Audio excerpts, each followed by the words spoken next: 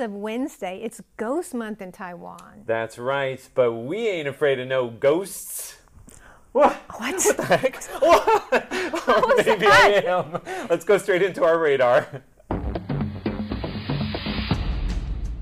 The DPP's Chen Qimai prepares to take office this coming Monday as the new mayor of Kaohsiung. He won a by-election last Saturday with 70% of the vote. Chen ran for the post in 2018, but lost to the KMT's Han Kuo-yu. Kaohsiung voters later soured on Han and voted to recall him in June. Chen's comeback victory will only allow him to serve out the remaining 2 years of Han's term, but it puts the Kaohsiung mayor's office, a traditional DPP stronghold, back in the party's control. Taiwan has opened a representative office in Somaliland, which declared its independence from Somalia in 1991. Though not recognized internationally, it maintains informal ties with a number of countries. Somaliland has in turn sent a representative to Taiwan. It is not yet known when a Somaliland office in Taipei might open. Microsoft is set to launch an IoT Center of Excellence in Taiwan in collaboration with the Economics Ministry. The launch is part of a second stage of upgrades to IoT services in Taiwan.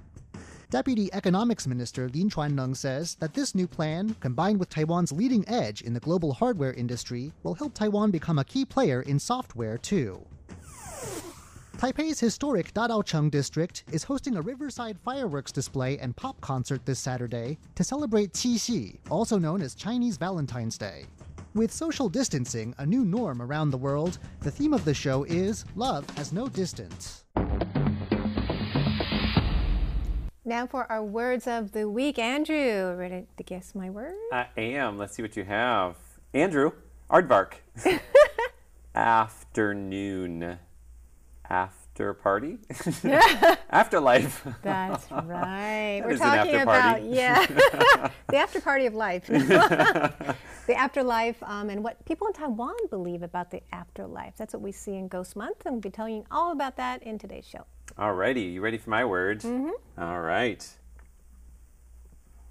No word. That's scary. It disappeared. I swear to you, there was a word in there. I don't know what happened. There's a lot of weird things happening in today's show, but look forward to it. There's much more to come. Let's put these on the shelf. Ghost Month is upon us, and many people in Taiwan believe that the gates of the underworld opened on Wednesday to let the spirits roam the earth. Now, many people are on edge this time of year, and there are many taboos. Don't get pregnant, be careful what you say, and whatever you do, avoid bodies of water at all costs. These are just some of the traditional do's and don'ts that are observed each year during Ghost Month. And as you might be able to tell, they're mostly don'ts. Ghost Month is now upon us again, and there's no end to the number of ways you can accidentally upset the spirits that wander the earth at this time of year. For instance, you might buy a new house, break ground on a new construction project, or sign a real estate contract. As you might expect, the real estate market here grinds to a halt during Ghost Month. But for those who really must go ahead with some unlucky activity or other, there are some loopholes that can get you out of trouble. For instance, one real estate company executive suggests holding a groundbreaking or renovation ceremony before Ghost Month starts, so that, technically, the date the contract is signed doesn't matter. Now, in addition to keeping track of all of those taboos, people will also be participating in ghost festivals throughout Taiwan this month. And the most extravagant one takes place in the northern coastal city of Keelung. Now, it has a very interesting origin story, and we're going to tell you all about that in today's Taiwan Explained. The biggest ghost festival in Taiwan is the Zongyuan Festival in Keelung, and here to tell us all about that is Catherine Wei. Hey, Catherine. Hi. Now, I hear that this is not only the biggest ghost festival in Taiwan, it is also one with a very long history. Yes, this festival dates back to the Qing Dynasty. Wow. The first official Zongyuan Festival in Keelung was in 1855. That was after years of armed fighting between immigrants from the Chinese cities of Jiangzhou and Quanzhou. The fighting was brutal and many people died, but they had come to Taiwan without family members, so there was no one to give them a proper burial. It's said that their ghosts roamed the earth unhappily. That's why the festival started. It was a way to appease the spirits that died in these battles. Nowadays, 15 family clans take turns hosting the festivities. The festival begins with the lantern lighting ceremony and continues throughout the lunar month with 15 events, including a parade with themed performances. The most exciting part is the releasing of water lanterns, which takes place this year on August 30th. The water lanterns look like guest houses and light the way for spirits who drowned to come ashore and enjoy the offerings prepared for them. Oh, those are really cool lanterns, aren't they? Now, I hear that people will actually watch the lanterns as they float away to see what happens to them. That's right. They say the further away from shore the lanterns float, the more their descendants will prosper. So you really want to make sure it doesn't burn up while it's floating away, right? No, I don't want it to sink either. Yeah, right. That was fascinating, Catherine. Thanks so much. And that is this week's Taiwan Explained.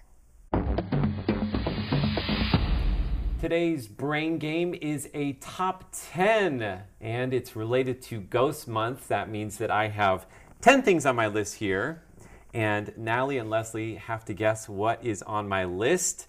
I'm going to ask the question, and as soon as I say go, the 90 seconds will start. Are you ready? Ready. I don't like this game. You guys don't It's look gonna scared. be scared. It's about ghosts or what? It is about ghosts. Now, at this time of the year, people in Taiwan will put out offerings to, pray to the ghosts, or to appease the ghosts, I should say. A lot of those offerings are foods, but some foods are taboo when making them as an offering to the ghosts. Oh My question is, what Ghost Month offerings are taboo? Go.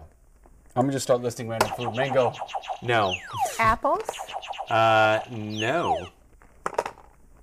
Instant noodles? Nope. Fish. Nope. These are things on my list.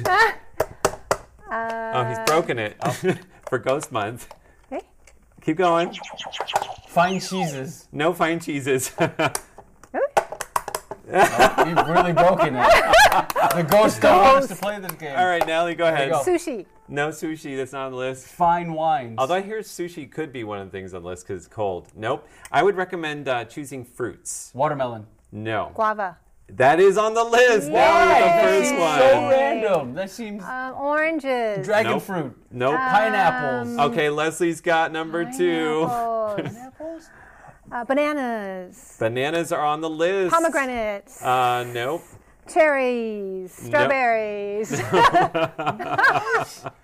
Kiwis. This- What else do we like to eat? Jackfruit. these Buddha days? head fruit. Breadfruit. Yes, Buddha head fruit is one. Really? Durian. Durian. Yes. Nope. Durian. Oranges. What fruits are there? I feel like I've eaten everything. Got them Suja. Grapes. He said that already. Grapes is Focus one. apples, that's right. Totally guessing here. Wax apples. No. What else is... Ta-da! That's a hard question. So you guys actually did better than expected. Because I don't know, do either of you put out offerings to the ghosts? I know you don't, Natalie. I don't, 'cause actually. You're Christian. Leslie? We do, but my uncle just doesn't really abide by the tradition. He's just like, whatever works. Whatever. I So think a there's no lot of taboo. times, too, it's also the kids are not involved in making the decisions. The parents do it, and you just go along.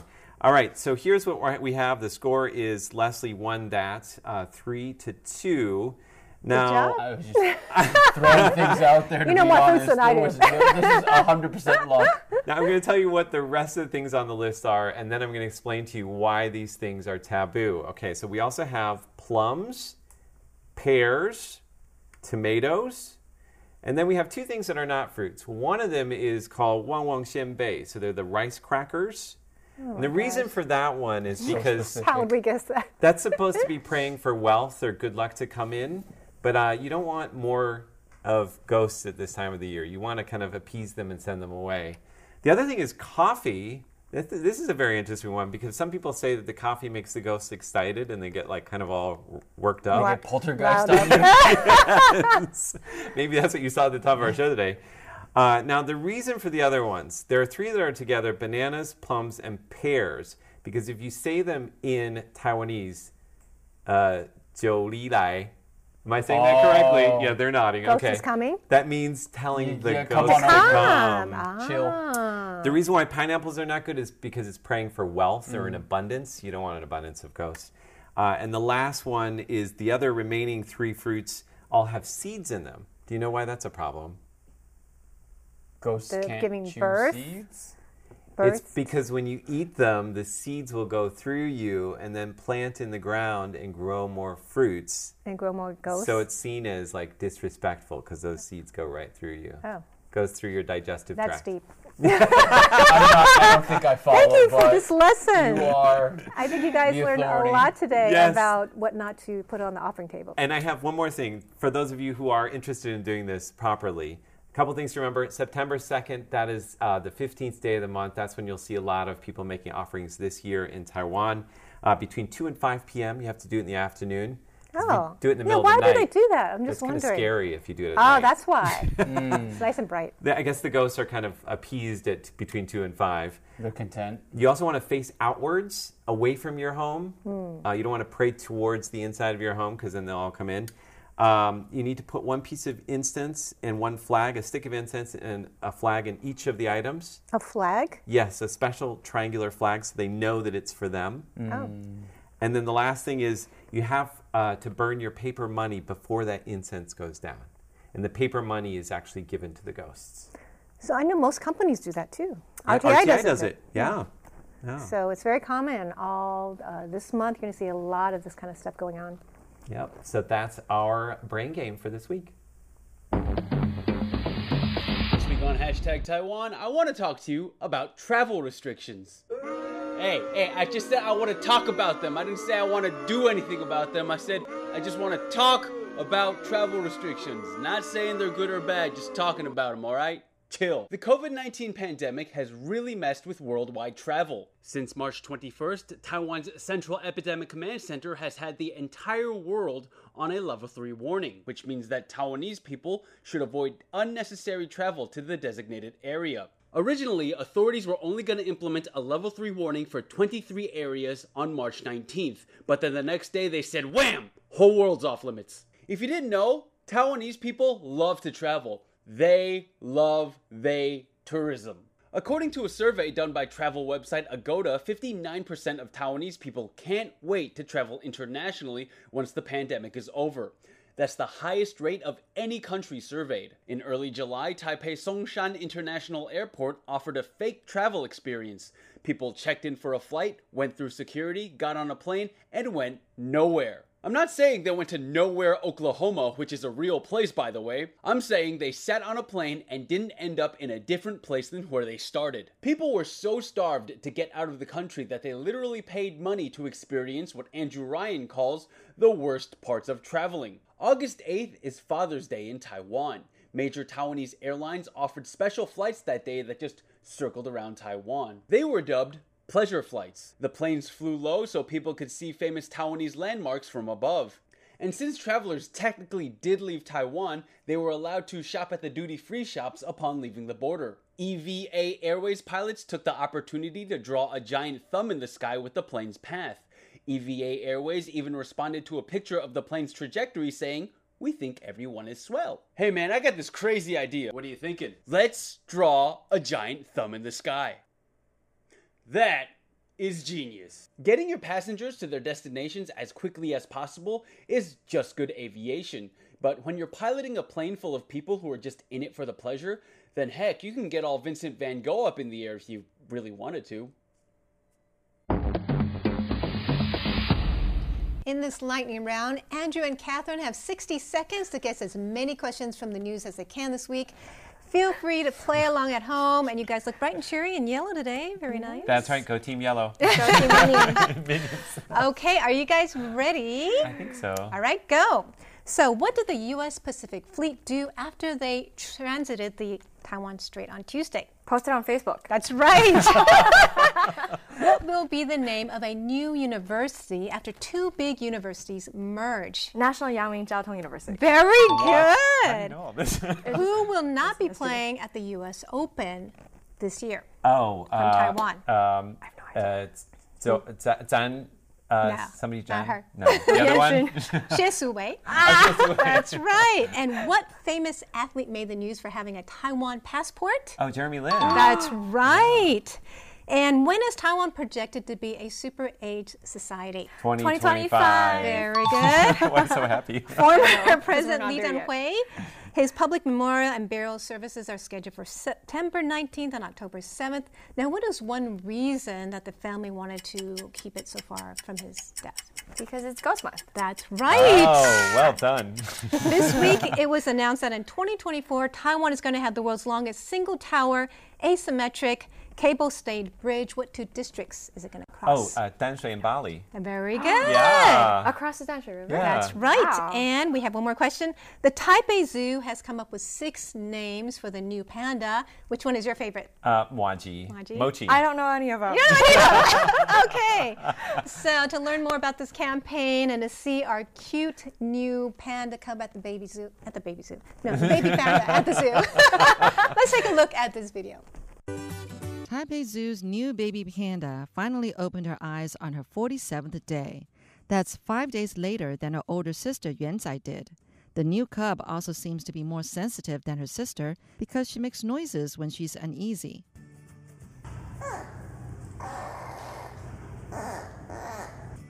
When she does, her mom, Yuan Yuan, will rush to cuddle her in her arms and comfort her. The panda baby now needs a name, and the public is going to choose it, just like they did for Yuanzai.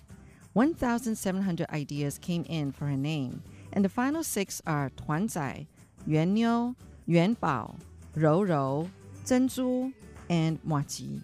People can vote through August 26th, and her name will be announced on August 30th.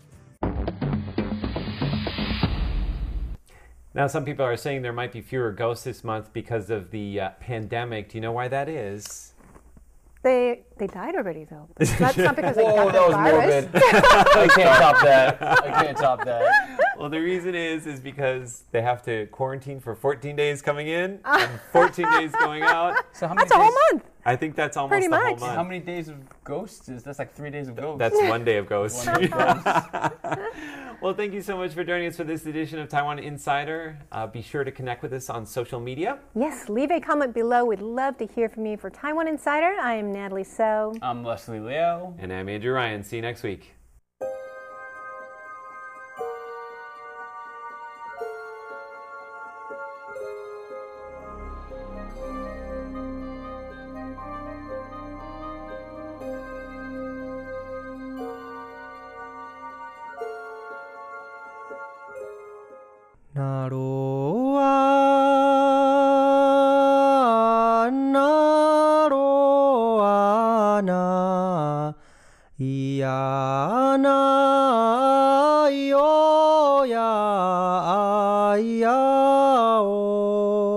Idini kumai baiwana kanatar to lengau. The sound of the Puyuma tribe on Radio Taiwan International.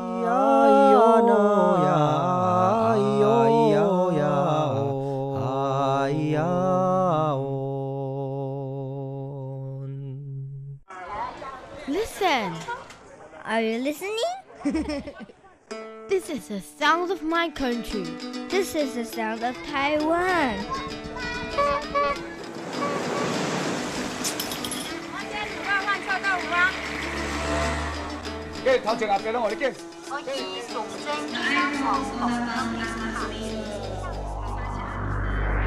Taiwan, a small island with a whole world of sounds. Dinner is served. Join Andrew Ryan and Ellen Chu as they sample their way through Taiwan's culinary delights. Andrew, I thought we said no more intestines. That's on Feast Meets West. Every Saturday, only on Radio Taiwan International. Radio for refined palates. What do you know about Taiwan? I know who the president is. What about their local music and food? Well, what do you suggest? Tune in to Radio Taiwan International. Here at RTI, we offer the authentic Taiwan experience. You hear the sound of remote attractions, the local food, music, the lives of real Taiwanese as they live it. Visit english.rti.org.tw. Listen to the real Taiwan.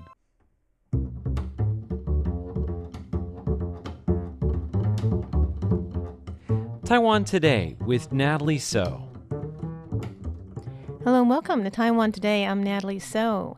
Taiwan recently saw the U.S. Secretary of Health and Human Services, Alex Azar, visit Taiwan for 4 days. That was the highest-ranking cabinet official to visit Taiwan since 1979. Today, to talk with me about the significance of this visit is the former head of the CDC in Taiwan and the current president of National Yangming University, Steve Kuo. Kuo tells me first what he thinks the purpose of the visit was.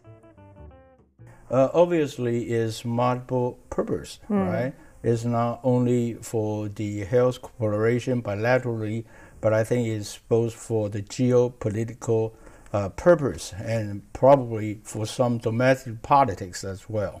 Can you elaborate on what you think is trying to achieve? I think since early this year when the outbreak occurs, actually there's an exchange between the Taiwan and the U.S. CDC. So actually the collaboration has been for some times.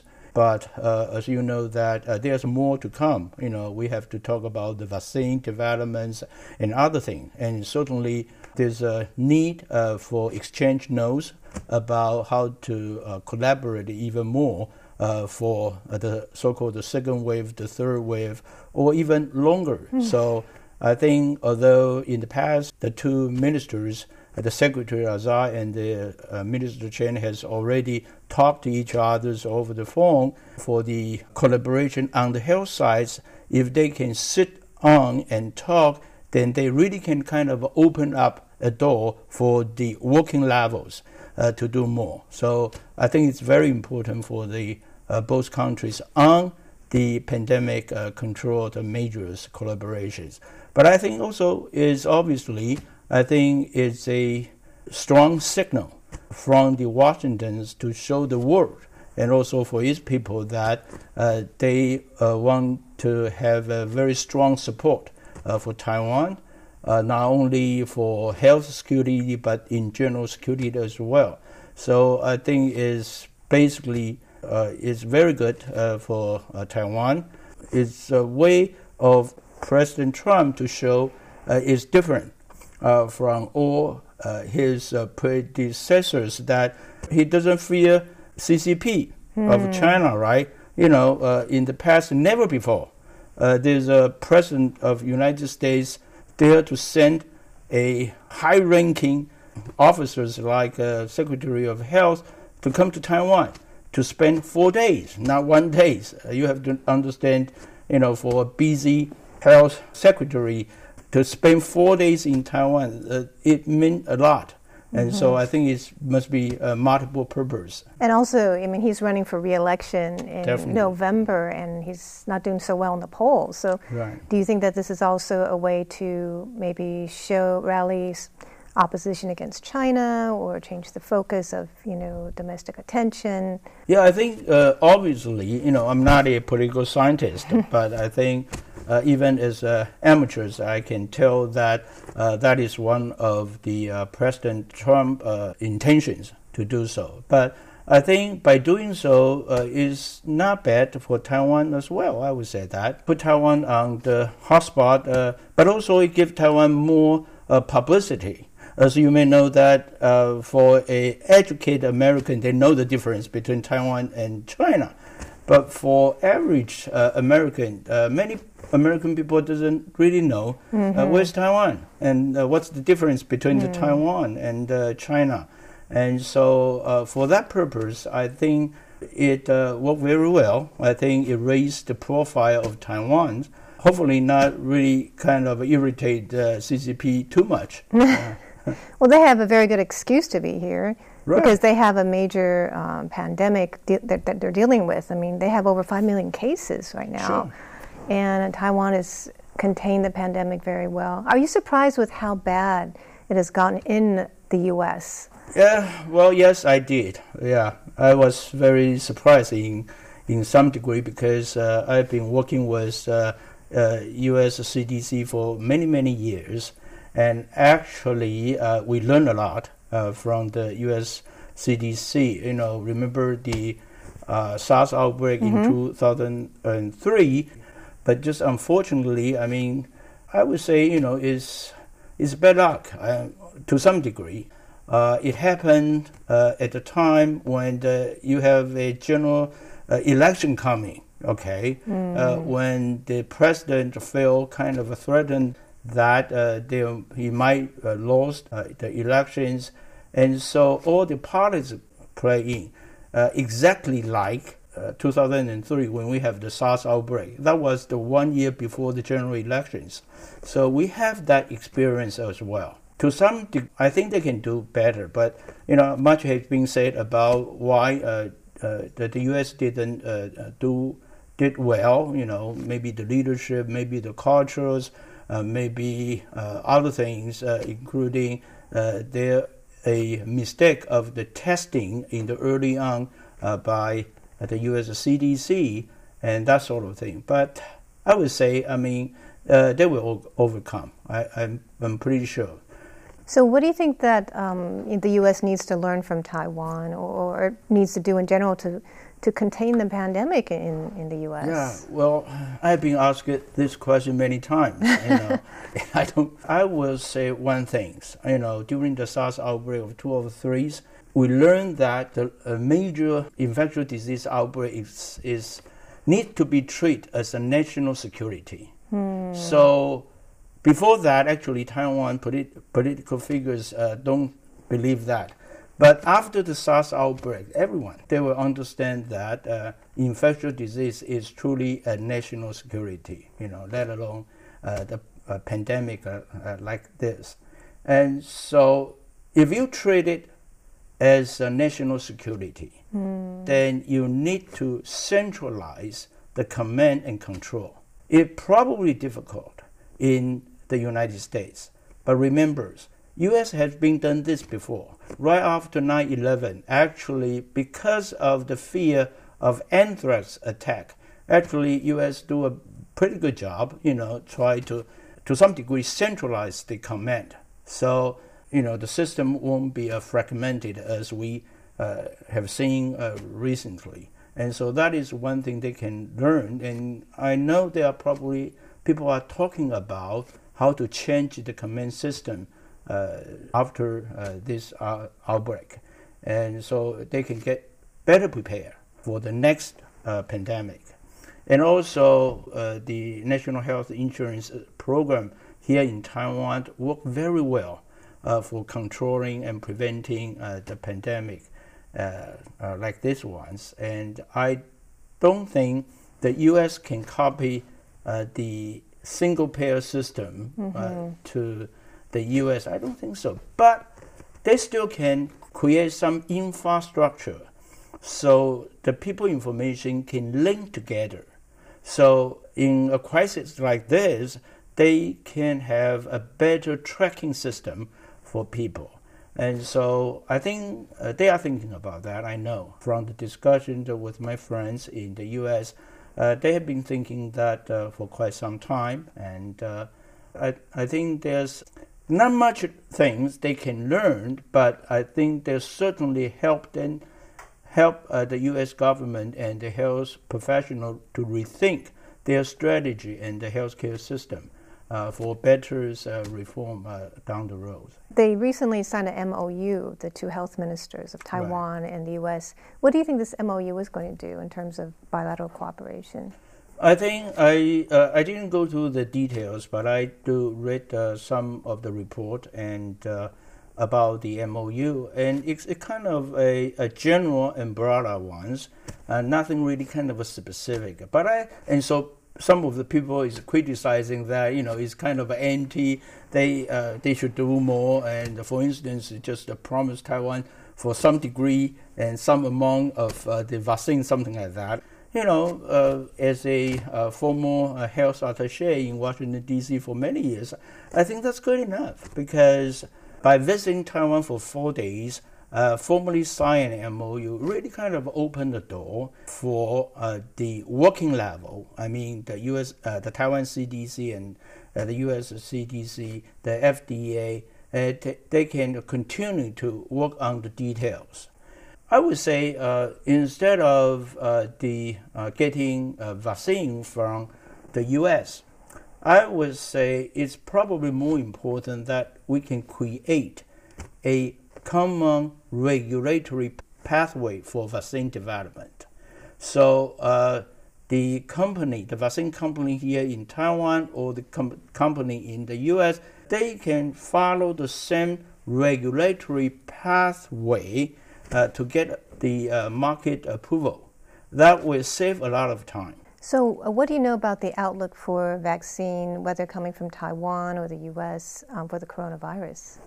Well, actually, as everybody knows, that the U.S. has, under the President Trump's plan, they are trying to obtain doses more than they can use, and from multiple sources, right? And so as a kind of insurance. And so they are doing very well. I think the phase 1 and phase 2 trial from the leading company called Moderna proves very good, not perfect, but is acceptable. And they are continuing to do the phase 3 clinical trials. Here in Taiwan, we are looking behind a little bit, but we are beginning to do the phase 1 study. And interesting to know, actually, the Medigene company here in Taiwan actually have the same origin of the vaccine, okay, from the NIH. So once the U.S. proved the Moderna vaccines is workable, to some degree, it would suggest that our vaccine in Taiwan could work equally well. So that's good news. So what do you predict in terms of how fast the vaccine is going to come out and how it will help, contain this pandemic worldwide? Vaccine is the most important thing right now because without the vaccine, I don't think there's an easy way to end the pandemic, okay? And the earliest possible safe vaccine become available, in my mind, that would be the early spring next year. Now, I know some people will say in the end of the year, the winters, there will be vaccine available, but I would say that's only for emergency use only, okay? So we are doing things differently this times, which means that in the past, all the vaccine developers, they will try the vaccines and until it prove it totally safe and effective, then they started to produce. Now this time is different. They actually begin to produce mass quantity. At the same time, they are still testing the vaccine. In my mind, I think next year, sooner or later, we will get the vaccine. Well, we hope very soon, right? Right. Well, going back to Health Minister Azar's visit, what do you think is the biggest benefit for the U.S. and Taiwan, and what do you think? What do you hope to come out of this visit? Well, actually, I think it definitely brings the two countries closer. Okay. Spending 4 days in Taiwan for Secretary of Health U.S. really shows something. Ordinary people doesn't know that, but I know very well. I mean, usually when a Secretary of Health travel to Geneva for a World Health Assembly, the average time is 2 or 3 days. Really? Yeah. So because he's just too busy, or what is it? He's a busy guy, and they are doing things like every 10 minutes, meeting people, and then cry. So I mean, by spending 4 days in Taiwan, show is really their goodwill. Try to making friends with Taiwan. That is Dr. Steve Guo, one of Taiwan's top health experts. He is the former director of the Centers for Disease Control in Taiwan and the current president of National Yangming University. Thanks for tuning in to Taiwan Today. I'm Natalie So.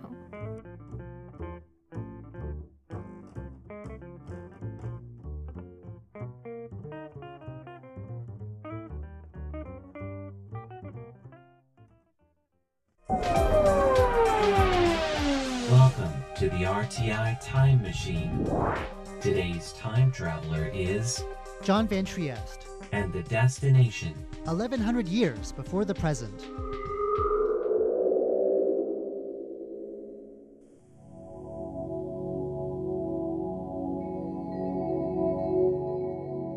In 2012, work on a highway in northeastern Taiwan led to a discovery. There, near a work site, were the remains of an ancient village inhabited over 1,000 years ago. Excavations began, and archaeologists assembled a picture of a sophisticated people linked into a trading network that reached beyond Taiwan's shores. The village is called the Hanbun site in Chinese, but it is also known as Bulihun, a traditional name for the surrounding area that means doorway in the indigenous Atayal language.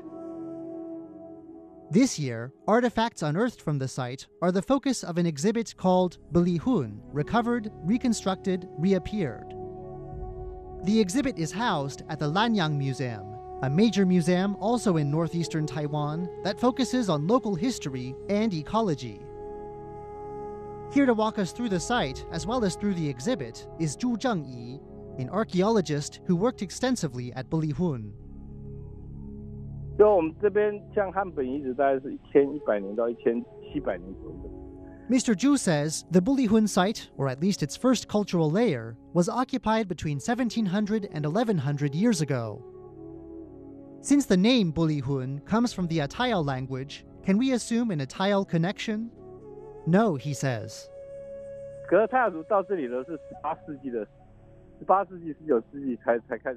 The Atayal only began migrating to the area around 200 to 300 years ago, making them relative latecomers. What the people who lived here would have called their home is unknown. If there's no Atayal connection, are there other modern people the Bulihun site can be connected with?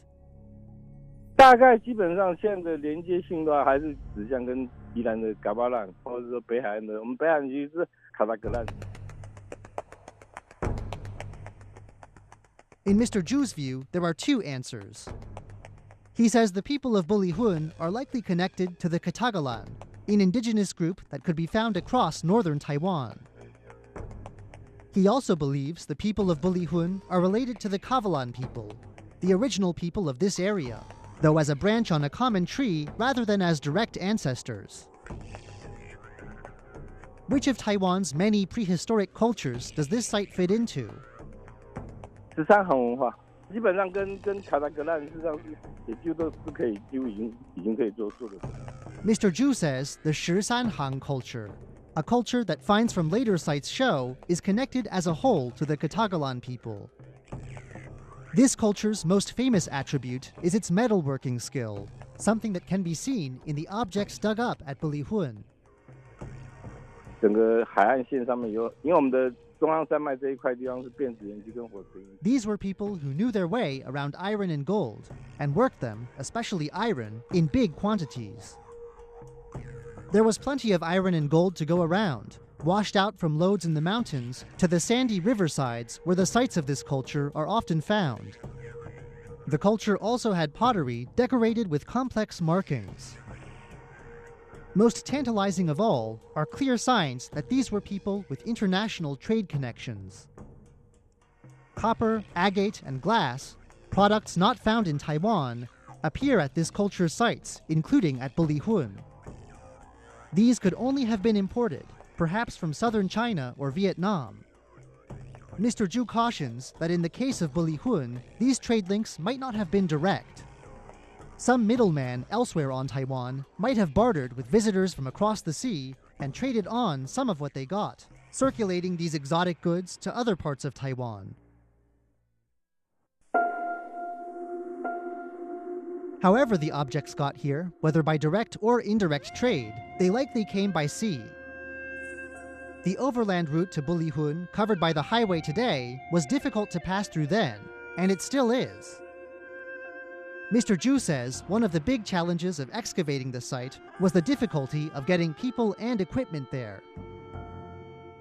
所以它会从藻外进其他的原料以后，它会再把它再融化，然后再重新注解。 However these foreign goods got here, one thing that is clear is that the people living at the Bulihun site refashioned them, creating new objects more suited to their own tastes. Craftsmen took objects of copper and glass that came in, melted them down, and remade them into items with a local design. Both examples of original trade goods and of new objects refashioned from them are on display at the exhibit. What do the objects found at the site say about daily life in this area? The picture as Mr. Zhu describes it seems comprehensive. 第一个是他的生计嘛，就是他吃什么，他用什么啊，他的一些我们讲的，像我们考古学上他的食谱。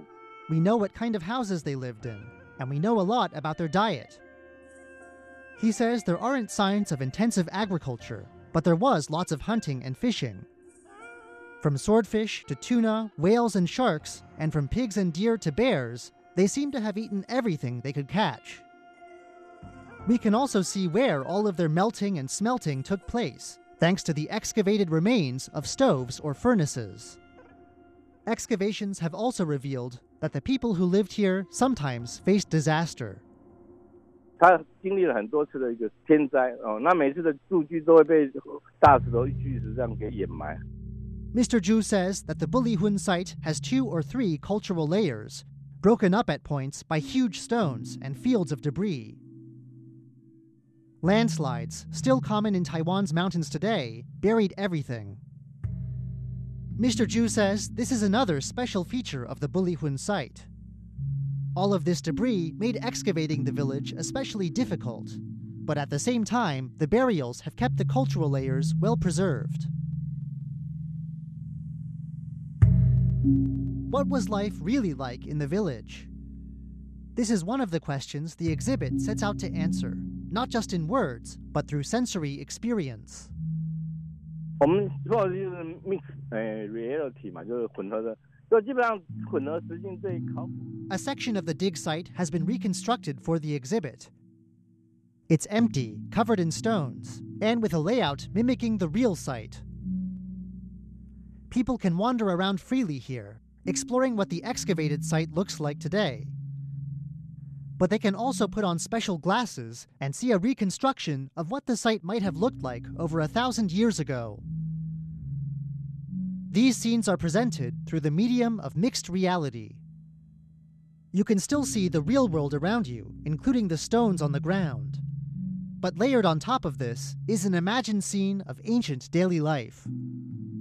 There's a stream and a thatched house you can enter. Animated people around you go on with their daily activities, walking around, grinding oyster shells, and returning from a successful bear hunt with their quarry. When you put on the mixed reality glasses, you become part of the scene too. With hand movements, you can manipulate virtual objects like an oyster shell and an animal skull. This mix of real and virtual allows for a suggestion of what the village looked like and how and where objects found there might have been used. But the real-world mock-up of the site is still visible, showing the basis for all this reconstruction and keeping the imaginary from taking over.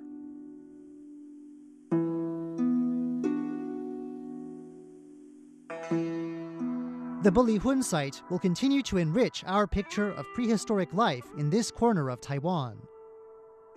So what does the future hold for the site now? 基本上考古遗址的保护大部分就是原地保存不动它那现在基本上整个汉本遗址因为在它 Mr. Zhu says that excavations around the highway work area are complete. The main mission now will be keeping the site intact, ensuring that it is not disturbed. Another important part of preservation work will involve the artifacts themselves. Mr. Zhu says these artifacts must be cared for and exhibited to the public to create an appreciation for the Bulihun site. Several years after excavations began, this exhibit is the first step in doing that. You can catch Bulihun, recovered, reconstructed, reappeared, at the Lanyang Museum in Yilan County through November 21st. I'm John Van Trieste, and I hope you'll join me again next week for another journey through time.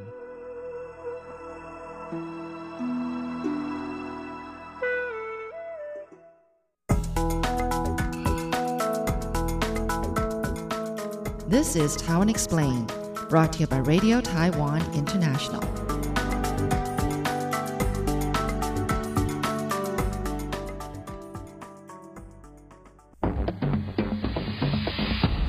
The biggest ghost festival in Taiwan is the Zongyuan Festival in Keelung, and here to tell us all about that is Catherine Wei. Hey, Catherine. Hi. Now, I hear that this is not only the biggest ghost festival in Taiwan, it is also one with a very long history.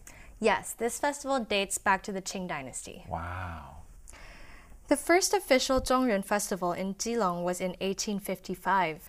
That was after years of armed fighting between immigrants from the Chinese cities of Zhangzhou and Quanzhou. The fighting was brutal and many people died, but they had come to Taiwan without family members, so there was no one to give them a proper burial. It's said that their ghosts roamed the earth unhappily. That's why the festival started. It was a way to appease the spirits that died in these battles. Nowadays, 15 family clans take turns hosting the festivities. The festival begins with the lantern lighting ceremony and continues throughout the lunar month with 15 events, including a parade with themed performances. The most exciting part is the releasing of water lanterns, which takes place this year on August 30th. The water lanterns look like guest houses and light the way for spirits who drowned to come ashore and enjoy the offerings prepared for them. Oh, those are really cool lanterns, aren't they? Now, I hear that people will actually watch the lanterns as they float away to see what happens to them. That's right. They say the further away from shore the lanterns float, the more their descendants will prosper. So you really want to make sure it doesn't burn up while it's floating away, right? No, I don't want it to sink either. Yeah, right. That was fascinating, Catherine. Thanks so much. And that is this week's Taiwan Explained.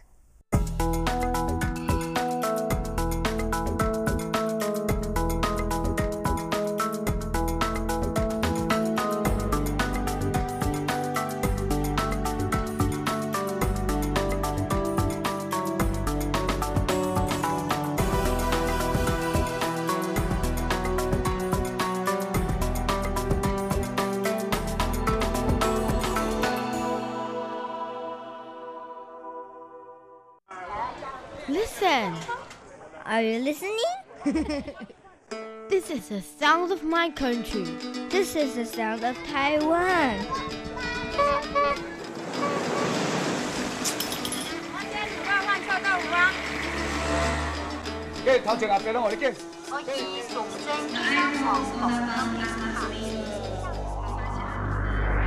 Taiwan, a small island with a whole world of sounds.